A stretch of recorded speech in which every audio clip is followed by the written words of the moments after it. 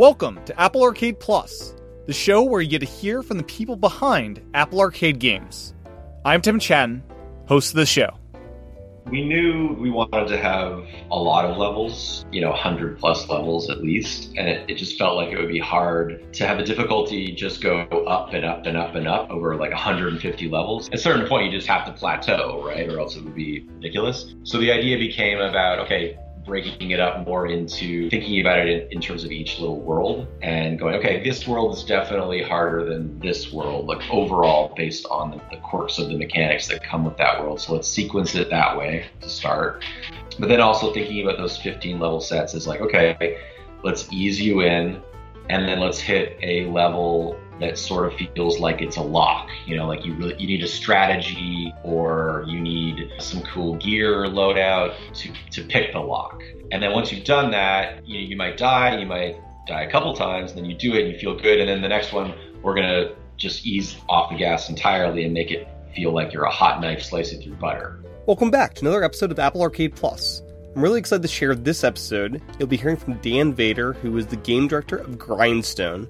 Grindstone is one of my favorite games to hit Apple Arcade, and I spent many, many nights playing this game for hours on end on my 10.5-inch iPad Pro with the Apple Pencil, and really experienced a perfect level of challenge that me coming back for more and more, and did manage to actually beat Grindstone, which I was very proud of because it was a really challenging experience, but a fun one. Before we dive into the interview, here are some reminders about the podcast. You can send feedback to me at applearcadepodcast@gmail.com. If you haven't reviewed the podcast yet in Apple Podcasts, please spend a minute to do just that. Every review goes a really long way in helping others discover the show. I'd also love it if you could share this podcast with someone you think would be interested in these interviews. You can find the website at applearcadepodcast.com and follow the show on Twitter at Apple Arcade Plus. With that said, here's my interview with Dan all about Grindstone. Enjoy.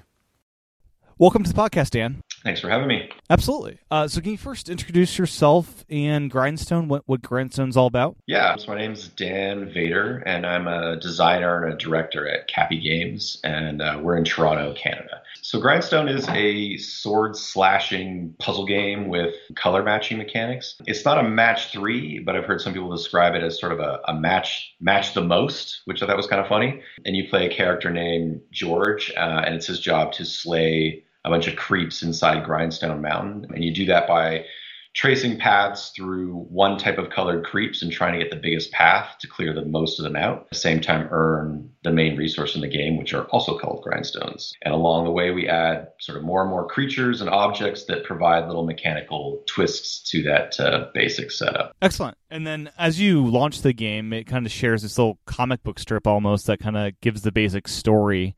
Can you dive a little bit more into who this character is and what his motivations are? I'm not sure how deep it is for that stuff. Yeah. So the main character's name is George, like I said, and it's spelled Jorj, sort of like a Nordic Viking spelling of the name George. And on the surface, he looks like your sort of typical sword-swinging barbarian. But rather than the bloodthirsty adventurer, his adventure up the mountain is really just his day job. And as you can see, it's a grind. So he's really just trying to save up enough money at his day job, which happens to involve murdering thousands and thousands of creeps, to save up the money to take his family on a vacation to the Mudflats, which is about as nice a place as you can go to in this kind of bleak, brutal world. That's just the basic setup. We actually have a ton of story and lore for the game mapped out. The reason why it's such a minimal story in the game is partly we weren't sure if players would tolerate any more than that in this kind of game with that kind of setup. Yeah. And the other part was we were just sort of like, we got to make Apple Arcade's launch. So, so it was easy to go, we don't need to add story. We need to focus on the features and mechanics. So the story was something that sort of fell to the wayside. But we've actually developed a ton of lore and story that sort of lives in our heads. And at some point, hopefully maybe we'll deploy it and enrich the sort of the game world. Yeah, that'd be cool. And as you mentioned, there's lore, and there are other characters in this inn that is kind of your home base as you go up this mountain. Did you ever consider interacting with other characters that are also trying to go up this mountain, and perhaps like a graveyard with failed attempts from other characters that you can read about? Yeah, the graveyard's a great idea. We should add that, actually. We have a whole bunch of other characters in sort of docs that we've sort of developed that didn't make it into the game. But there are other characters in the game, like you said, like there's the characters at the inn, but then there's also the characters like the thief, the mystic, also the recurring raider boss that you fight, who's in that sort of crazy steampunky vehicle that he's built and he's throwing bombs at you. They all have sort of backstories that we've made up in our heads and are implied. And the idea is that, yeah, they are also characters in this world who sort of at one point might have been stone grinders just like George, but took a different, more nefarious path. But we kind of left it up to the player's imagination rather than spelling it all out. We've actually been surprised by the reaction from fans and from players saying like, ooh, I like more story in this game, which is something you don't often hear. Right. Usually you say enough with the story or a few less cutscenes, please. And this is the one time where we did that. We're like, okay, we're gonna go light on the cutscenes and light on the story, and people are actually asking for it. So yeah, it might be something we think about in the future of adding in a little bit more flavor to the world and to the lore. But we definitely know the whole story and all the character dynamics and stuff. It was just a question of like keeping it on the cutting room floor. Yeah. And it is a game that is enjoyable with the sound off, but it's surprising, just I guess not totally surprising based on the characters and the lore and everything that is kind of hinted at least. The sound is just fantastic. It's very satisfying when you're going through, especially a long chain. Can you talk a bit on the sound design and how that kind of developed? Well, the sound is done primarily by our in-house sound designer, Sean Lorish. He's first of all, a phenomenal sound designer. He's the kind of guy that doesn't really need a lot of direction. He's got a lot of great ideas and a lot of great instincts. He focused a lot especially on the feeling of building up a chain, the sound of tracing a path and it getting bigger and bigger and bigger and knowing that it's going up. So there's that high-pitched the sound of each creep being selected going higher and higher and higher and creating that tension. And then when you hit the go button, it's like this cacophony of slaughter. And that was, obviously very satisfying. And another piece of the sound design puzzle is the music, which was done by Sam Webster. That turned out fantastic, and we're really happy with it. And it's been really cool to see how much people love the soundtrack as well, just judging from Twitter and stuff like that. Yeah, the sound was obviously very important. It had to match the sort of cartoony, fun, colorful world as well. And I think Sean and Sam did a great job of that. Yeah. And going back a bit to the characters, one character I absolutely love is the character that shows up to steal gems. And I quickly learned he's not trying to hurt you at all outside of the gem stealing. He'll actually destroy some of your enemies and occasionally be helpful in that way. It's actually a she. The thief is a she. Okay, yeah. It's not explicit. The reaction to the thief is funny. I mean, it's definitely, we knew, we're like, people are going to hate her, and they do. It's random when she shows up. She has a chance of showing up when you spawn grindstones based on your chains. Yeah, every once in a while, in her greedy quest to steal all the stuff that you've worked to create, she can kill some aggroed creeps that could be trouble for you later on. So it's sort of a roll of the dice when she shows up. Yeah, and then I guess another random character that can show up is it's like the Zen. You're like teleporting. Can you talk a little bit about that? Yeah, I call him the Mystic. And again, we have like a weird lore with him in our heads. Yeah, he's sort of like the bonus character that takes you to the bonus realm. Early on, like before we were an Apple Arcade game, we didn't know quite how we'd release the game. I mean, we knew it was going to be on iOS, so we knew it was going to be on the App Store. We'd never done a free-to-play game or an ad-supported game before, and it kind of seemed like that was something we might want to try just because of the trends that are happening on the App Store. He was our in-world way of presenting ads. For a brief time, we never actually implemented the feature because we were sort of procrastinating on that side of the game. We knew we didn't want to have, if we were going to go ad-supported, we knew we didn't want to have the style where it's like, you finish a level and an ad just interrupts the flow of your experience, or we wanted an entirely opt-in ad system. And so he was our idea that this guy spawns on the board. If you want, and you're having trouble in the level or something, you can path over to him by choice. And then he would say like, hey, if you stick your head in this weird portal, I'll show you some crazy vision from another dimension. And of course it would be an ad.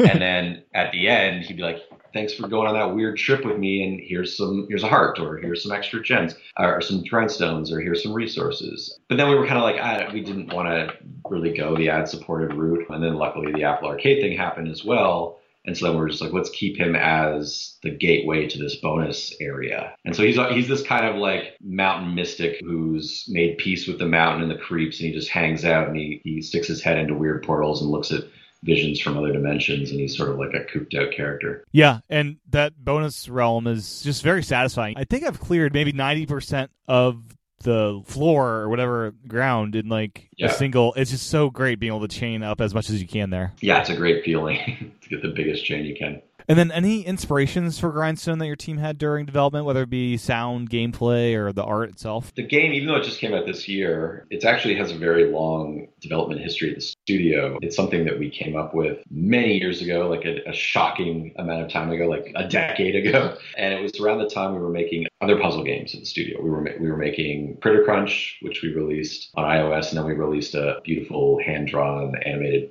PS3 version. And then we were also working on Might and Magic Clash of Heroes for DS, and then later on we did an HD version. So our heads were in that puzzle space, not just puzzle games, but puzzle games that were character-based and were sort of, I call them literal puzzles, like the puzzle pieces aren't abstract shapes or blobs. They're little characters that give you a sense of what they do in that world, and you're matching up little characters to engage with the mechanic. And so our creative director, Chris Petrowski, he came up with the basic mechanic for Grindstone, which was, you're this barbarian character, these just colored creeps, and you chain around and create mayhem all over the board. It was sort of a natural extension coming out of both Clash and Critter Crunch. That was the sort of the gameplay space we were in. But in terms of the world, I think around the same time, there was only one episode made of this, but we loved it. And it was Gendy Tartakovsky's Korgoth of Barbaria. It was sort of like a hilarious, brutal Conan show that I don't think ever got off the ground. It was like they only made one episode. Another reference for me anyway was Joe Kubert, his comic Tor, which is about like a caveman guy. Robert E. Howard, of course, like all the Conan stuff. The key to it was like we love all that stuff, but we wanted to subvert the sort of inherent machismo of those sources by having George look like a brutal barbarian, but really he's just like a family man who's doing a drudgery kind of job. And to him, killing and slaughtering and collecting loot is just like how he gets his paycheck. Yeah. And it totally works. It's a fun world to be in. And something that surprised me was the iPad version was just very delightful. Grindstone's been on a lot of lists for like, where do you want to play these games? And it always shows up on iPhone. But grabbed my iPad with an Apple Pencil. It just feels so great just experimenting with being able to just do your chains and strategize where you want to go. And just your finger has some friction to it, but with the pencil, you're just kind of flying through these chain options. And I guess, should more people play this on iPad, I guess is my question. Yeah, it's funny. I have also seen those same kind of lists where it's like, here's where you should play this game, and here's where you should play that game. And ours was like definitely great on the phone. And that's fantastic because that's what we developed it for. And I think it's the thing that most people have in their pockets, and it's a perfect on-the-go kind of game. That's how I've primarily played it, is on a phone, and so we sort of like thought of the experience in that package. But I recently started playing it on an iPad, and I, of course, love the art. The art team is incredible, and just so to see their art that much bigger and that much clearer and crisper is just wonderful. I really want to play it with a pencil. I don't have an Apple Pencil. I really want to try it, though, because I bet that would be really neat. But for me, it's like, yeah, it works great on the phone. I had a blast playing on the iPad. I'm really curious to see it translates to different kinds of platforms, just to see if it holds up and it provides the same kind of punchy experience on different screen sizes and different platforms. And definitely developing and making levels, I was using a mouse and keyboard, and it works that way too. So I think it's pretty versatile. Does it scale to Apple TV? I know like the aspect ratio is a vertical kind of game. Does it scale to that device, and how is the input for that? There is an Apple TV version. I don't have Apple TV at my home, so I've only played it briefly at the office that way. But yeah, we created a slightly different interface for it, for both that and the Mac version. Because it is such a vertical portrait game, we sort of built out these side panels that give you more information. We take your gear and your loadout, we put it over there, and we give you a portrait of George. And we knew we had to do it because of these other platforms. It was sort of late in the game. We're like, oh, we have to do a Mac version and a TV version. They turned out really great, and they're actually really a satisfying way to play. It does work on Apple TV, and I haven't tested it much on Apple TV, but I'm looking forward to playing it at a friend's house who has it. Yeah. Now, the levels seem to all start pretty much the same. When does it start to get random? Is it based on your chains and how you approach the levels from the beginning, or what aspects are random to each level and would influence whether you can actually finish that level? Right. The only thing that is random in the levels is like the creep spawns and the stack. We call it the stack. So position-wise, like in a level, I would say, okay, this level has 100% chance of blue creeps, 100% chance of green creeps, and 50% chance of purple creeps. And then the level randomly spits out where those color densities go into the grid. So that's the only random thing. Otherwise, I'd say like, okay, this block, I place the objects, I place the jerks, the bigger creeps. If the level starts with them on the board, then I'm setting their position. The random thing is when you do a big chain, you can make a bunch of empty spaces. When the stack falls and repopulates, that's random. And then the other thing that's random is each turn I set in the level how many of these creeps are going to go aggro, i.e. be dangerous.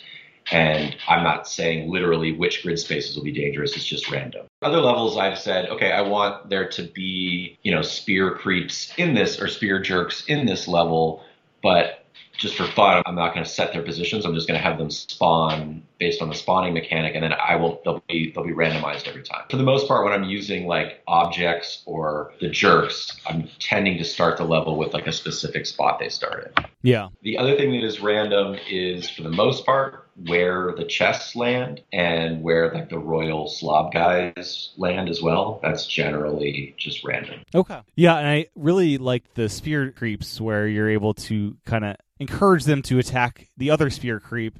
And that's just a fun thing to do. Yeah, we worked on another game called OKKO, Let's Play Heroes, and we had a certain amount of enemies being able to hit other enemies by accident, and it just creates this sort of unintentional comedy. Plus, it's just a nice little, it helps the player out every once in a while. And that just felt good. And I thought, in this game, it would just be funny if in a lot of cases the enemies could hurt each other and they kind of look like doofuses when they do on purpose. It just creates a little bit of comedy. And it's such a relief when you're in a tense position and you watch one of those spear jerks, like you just get out of his way and then he throws it and hits his own buddy, and you're like, yes, that guy's 1 HP lower. He's that much easier to kill. Yeah, I've also been saved by, I think, a key or something, killing like a spear dude when I accidentally went to the wrong spot. So it's fun having the random objects just fall. Yeah. The difficulty ramp, it's kind of an interesting one because for me, I encountered some levels that were just like, I'm never going to finish this game. This is just brutally difficult, and I'm like not even that far in.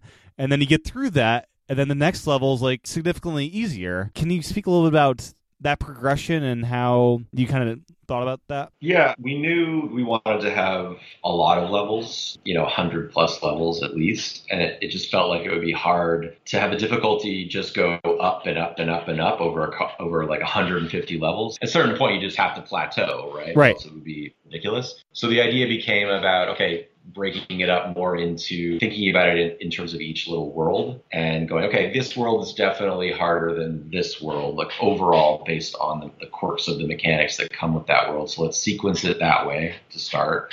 But then also thinking about those 15 level sets is like, okay, let's ease you in and then let's hit a level that sort of feels like it's a lock, like you need a strategy or you need some cool gear loadout to pick the lock. And then once you've done that, you might die a couple times, and then you do it and you feel good. And then the next one, we're going to just ease off the gas entirely and make it feel like you're a hot knife slicing through butter, like no resistance, and just rack up a bunch of rhinestones that you might have lost the previous level. And so it was sort of like it was a peaks and valleys approach to the balance more. But in general, like even the toughest levels, I monitored the feedback on difficulty over Twitter and stuff, and it seemed like people were like, whoa, the levels in the 20s were difficult. But if you die and just try again, I know most people are very resistant to dying in games, but there is no, like with every level, I would play it like 50 times or more and try to change the random seed every time and just see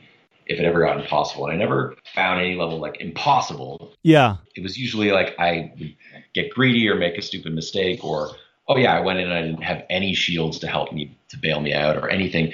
So while there is a tough level, I always felt, for the most part, I mean, there is a certain amount of randomness, but I always felt like there was a way out. I might not have seen it or taken it. Yeah. And is anyone at the team good enough there to beat levels with 0 inventory? And oh yeah, it's not required. I mean, that's one way that I would test levels is I would try to beat them over and over and over again using no gear at all. And that was like that was an indicator of like, okay, and I also felt it was okay if you needed gear to beat a level because we had provided all this gear and that was part of the flow. But I definitely did try to make sure that levels were beatable without anything. That was like part of my process. And with the inventory, I had certain loadouts that like I'm gonna set these loadouts that don't involve any resources to replenish, and then others that I take into matches that I knew were going to be tougher. And it's kind of interesting just balancing your loadouts and the cost benefit analysis of do you actually want to use some of your resources to recraft some of those. And then the health system. You're able to drink potions, have shields to protect you during the level, but there's no way to actually permanently gain a heart like you could in other games. Can you speak about kind of the health system and progression in terms of that? The health system, it's definitely one of the things that I've seen cause the most friction with people from what I've seen on like Twitter or whatever. I think people mistakenly assume that the health system, the fact that your health is persistent over levels is based on like, oh, this used to be a free to play game and they ripped that mechanic out right in the last moment before they became an Apple Arcade game. But really, I think they're just quibbling with something that I felt was engaging, was just having to manage your health. That was the design decision. It was motivated by, I just found it more engaging to having a sort of outside metagame between levels of like, okay, I've got to manage my health. I have to replenish it manually. I have to think about my grindstones, how many I have. I have to think about what resources are going into what gear. And I find that generally in games engaging. I enjoy that about certain games. So that was the reason to have that kind of health system as opposed to like I beat a level and everything refreshes, which is fine. And I think that makes sense also. It's just at the end of the day, I just thought it was more engaging and it just hooked me more to have this sort of tension of like, okay, well, I can go into this next level wounded with just one heart and see if I can roll the dice on it, or I can go back to an earlier level that I know well and I can grind out a couple more grindstones and heal up. I just like that tension. Yeah, it brings some cohesion. This is they're all connected, all these different levels. Yeah. Yeah. And I also like that you don't penalize people for just buying one heart. It's the same cost regardless if you buy one or two. Yeah, exactly. It was sort of like if you're broke at that moment, you can still get another heart and then go in with 2 as opposed to 3 kind of thing. Yeah. Do you have a favorite armor set that you guys implemented into the game? There's 2 I actually really like a lot. They share a similarity. One is the very first armor you get, which is the gladiator garb. It's the one that just has like a chance of blocking an attack. And I like it because I always forget that I have it on. And then I'm like, oh, I'm dead. This level's over. I'm screwed. I'm in this position where I'm never going to get out. Enemy attacks me. And then that dice roll happens and rolls in my favor and the armor kicks in. I just love that moment of like, wow, okay, I'm back in this. I'm still in the game. Like, it's just a fun little surprise. The other one is similar. It's one you get much later in the game. Almost, I think it's like the last one is the grindstone garb. It's the one that has a chance, when you create a grindstone, it has a chance of cloning it and creating a duplicate. And that's another one where I'm just like, yes, I just did a 30 chain. And I just got 2 30 grindstones on the board, which are like, yes, now I'm rich and rolling in it. I just love that little surprise moment. Yeah. And then I do really like that you're able to kind of bail out of levels whenever you meet the first main objective. There's multiple layers to it. Was that always in the game from the get-go that you'd wanted this like baseline and then there's other things that it progressively gets harder to stay in that world to do? Yeah, it was, but we sort of waffled back and forth on it at one point. That was actually a major decision that we sort of went back and forth on, and was how to end a level. At one point, I think early on, we had it as the way you see it now, which is I've completed the objective and now it's up to me to path my way safely out the door. So I beat the objective, but I'm not out of the woods. And then we were sort of gun shy on that. Like, is the feedback on that clear enough? Are people going to know that they've done the thing, and on and on? And so then we tried a version where it's like, okay, I just killed the 50 creeps that is required for this level, and then the level just automatically ends for you. Yeah, I have died on the way to the exit before. Absolutely. So then we tried the version where it's just like, okay, the player did the thing, yay, level's over, and just like wipe you to the score summary. And we just felt like we were losing that tension. And so we went back to it and we stuck with it, which is the way it is now. But then we actually even upped the ante a little bit. Before, we always had the three objectives. Like, there's the chest that, could have some goodies in it. And there's also the royal. And they would sort of I took a sort of slapdash approach to spawning them in the levels. Like, sometimes it was early on in the level. Sometimes it was in the midway point. Sometimes it was at the end. Then we decided, let's just make it consistent. Let's make it, for the most part, those things always spawn in when you've completed the level objective. So now you've got this devil on your shoulder saying, stick around, try to get those things. And when the door is right there, you can leave. You're safe. You can go. And so we wanted to sort of use those objectives to tempt the player. Because, of course, when the door opens and the level objective is complete, then we start increasing the amount of creeps that get aggro. So that means that the level gets a little more harder every turn. And so that became a really fun tension and a way to sort of trap the player with their greed. It's also a great feeling when the whole board is on fire. you get the chest, you get the slob, and you get out with your skin intact. Like, that's a great feeling. And so that flow, when that crystallized, like, oh, okay, that's the game. That's great. That feels really good. Yeah, and that is super satisfying when you can pull it off, and also super aggravating when you realize I could have escaped, but now I'm just totally stuck in this here. Yeah, exactly. Yeah. And then there are some levels where the ground's kind of disappearing before your feet, and you only have a certain amount of moves you make it through that level, regardless of aggro. Yeah, exactly. Do you have a favorite part of the mountain and certain enemies, different, either fire or ice? Or I like the bats, the bat caves and the crypts, and I also like the vines in the marshlands. I like them for different reasons, but the bats I like because when you destroy their cave and you unleash them onto the board, they're like these agents of chaos. They do their pattern, which is this circular flying motion, and they just destroy lots of stuff, and they hurt other jerks, and they knock resources off the board. So I tend to think of them as my friends as opposed to enemies. So I'll work to get them out of their caves, and then I'll stay away from them and let them just totally mess with the board. I just like the chaos they bring and how much they actually help me in the end. And then for the vines, what I like about the vines is that they visually look like they congest the level. That it makes it, they're strangling the spaces of the level, so it feels very constricted. But because you can chain through the vines and change colors, it actually really ups the puzzliness, I guess, of levels. You look congested, and then actually, if you go through this vine, then that vine, then that vine, you can yield these really crazy winding paths that take you all over the board.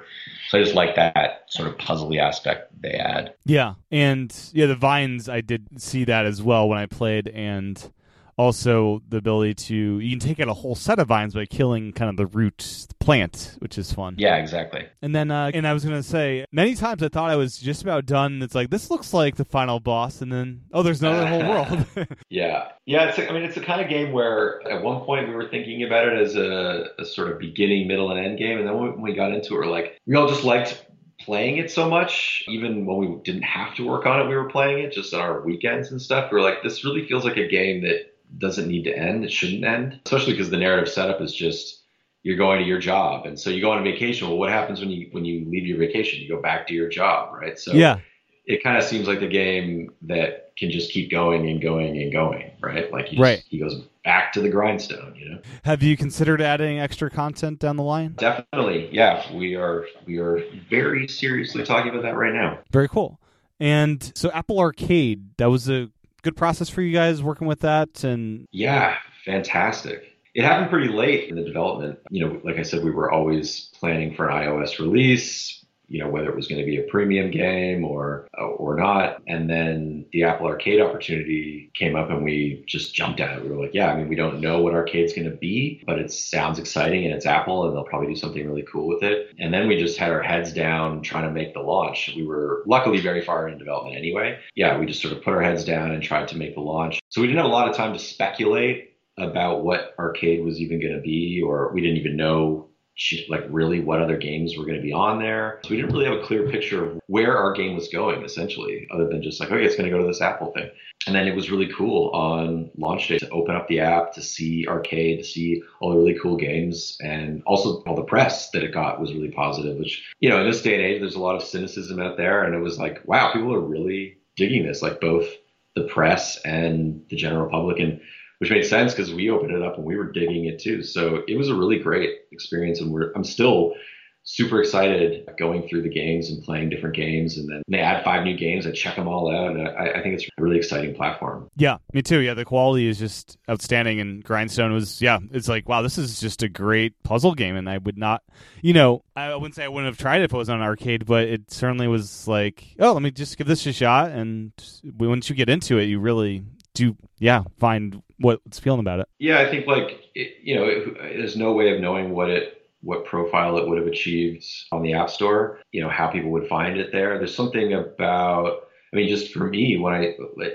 there's games on Apple Arcade that I might have not have even looked at if they were on the App Store because they weren't my thing or whatever, but just by virtue of them being on Apple Arcade, I'm like, okay, there's like a hand behind these picks, and that makes them, I want to check them out. I want to know. There's a feeling of curation there that makes me want to check everything out, as opposed to if I'm just seeing it on a storefront where there's just like a whole bunch of stuff, Right. And then anything we didn't cover about Grindstone they'd like to before we wrap it up? Just a little bit about the gear, I guess. Yeah. Because I've seen lots of people sort of talking about what their favorite gear is, or whether gear is even essential and that kind of thing. And our approach to the gear was, we didn't want to treat the gear as a sort of a puzzle that needs to be figured out on its own, as opposed, like there's no way to pass X level without Y gear. We just wanted to provide a host of gear that just allowed you to create your own sort of play style, or for us to be surprised by combinations of emergent play style, like this gear plus this costume plus this makes this part way easier than we even thought it would. We kind of like that kind of thing. Yeah. So gear was not necessarily about being able to just pass a level. We kind of felt like I said, I tested levels being able to beat a simple level objective without any gear. But the gear was sort of more meant for, okay, now I want to get the chest, or I want to 100% this level. Then I might have to lean on my gear. Right. Being able to stand in acid is certainly a very helpful ability. Yeah, exactly. And yeah, we've done that a lot in other games as well. Like we've decided, instead of going like, okay, we're gonna make the gear like a puzzle where only this kind of weapon can get you through this area. Instead, we were thinking of it as just let's just throw a whole bunch of ideas at the wall, put them in the game, and then let players choose and choose to go like, this one I don't use ever. Like this one I never use. I don't see the purpose of this one, whereas I love this one. And then seeing people have different opinions on those is interesting. So we did that in Super Time Force Ultra. We had 19 playable characters, and they had their own abilities, and it was fun. People go like, that character, I never used that character. And then other people go, that's my favorite character. You know what I mean? And we love that kind of, we did it with OKKO as well. There was a card ability system, and we had like 17 or 18 characters in there too. And yeah, it was just fun just to watch like Let's Plays and stuff where it's like, oh, they're only using those two. That's weird. Like they haven't even found the best ones, or to them, those are the best ones. And so that was our approach to gear. It's just like, let's throw a whole bunch of gear at the wall and let players decide what is useful and what their favorites are. Yeah. And the blueprints, those are locked to those individual levels. Is that right? There's no random aspect there? Yeah, they are, which I know, like, definitely we considered making it more of a random thing, but then we just decided to go, okay, well, we're going to put them in levels where I can control the ramp, So like this is a particularly hard level, and the chest is actually pretty hard to get in this level, and then there's a blueprint in it. And the other chest, you're getting, grindstones and different resources that help you with those blueprints. And I like that it is a blueprint that you're finding. It's kind of cool versus just giving you the thing. Right, yeah. Yeah, it created it. We wanted to create a bit of an excitement to go back to the shop, as part of the flow.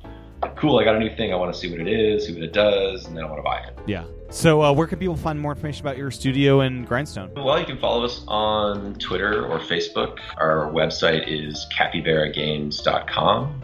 If people are interested in Grindstone, they should check out our previous games. There's a lot of them. We've been around for about 15 or 16 years, so we have a lot of games. We Below, OKKO Let's Play Heroes. We did the Don't Starve expansion, Shipwrecked. Super Time Force is a personal favorite of ours. Yeah, there's lots of Cappy games out there if you're interested. Excellent. Thank you so much, Dan, for your time today. I really appreciate it. Thanks for your interest in the game. Thanks a lot, Tim. Well, that was my interview with Dan Vader, the game director of Grindstone. Thanks again to Dan for his time recording this interview, and thank you for your time and attention tuning in to this episode of Apple Arcade Plus. As I mentioned at the top of the episode, please head on over to Apple Podcast to leave a review and share this episode with a friend if you have someone in your life that may be interested in hearing from these game creators. You can find the website at applearcadepodcast.com, and normally at the end of every episode I share what is next on Apple Arcade Plus, but I'm still working on that this time around, so nothing to share yet. But follow the show's Twitter at Apple Arcade Plus for more information on what that game will be when I know. It may not be until after the new year with scheduling during the holidays, and if I don't talk to everyone before that, have a wonderful end of 2019, and thanks again for listening. I'll talk to everyone again real soon.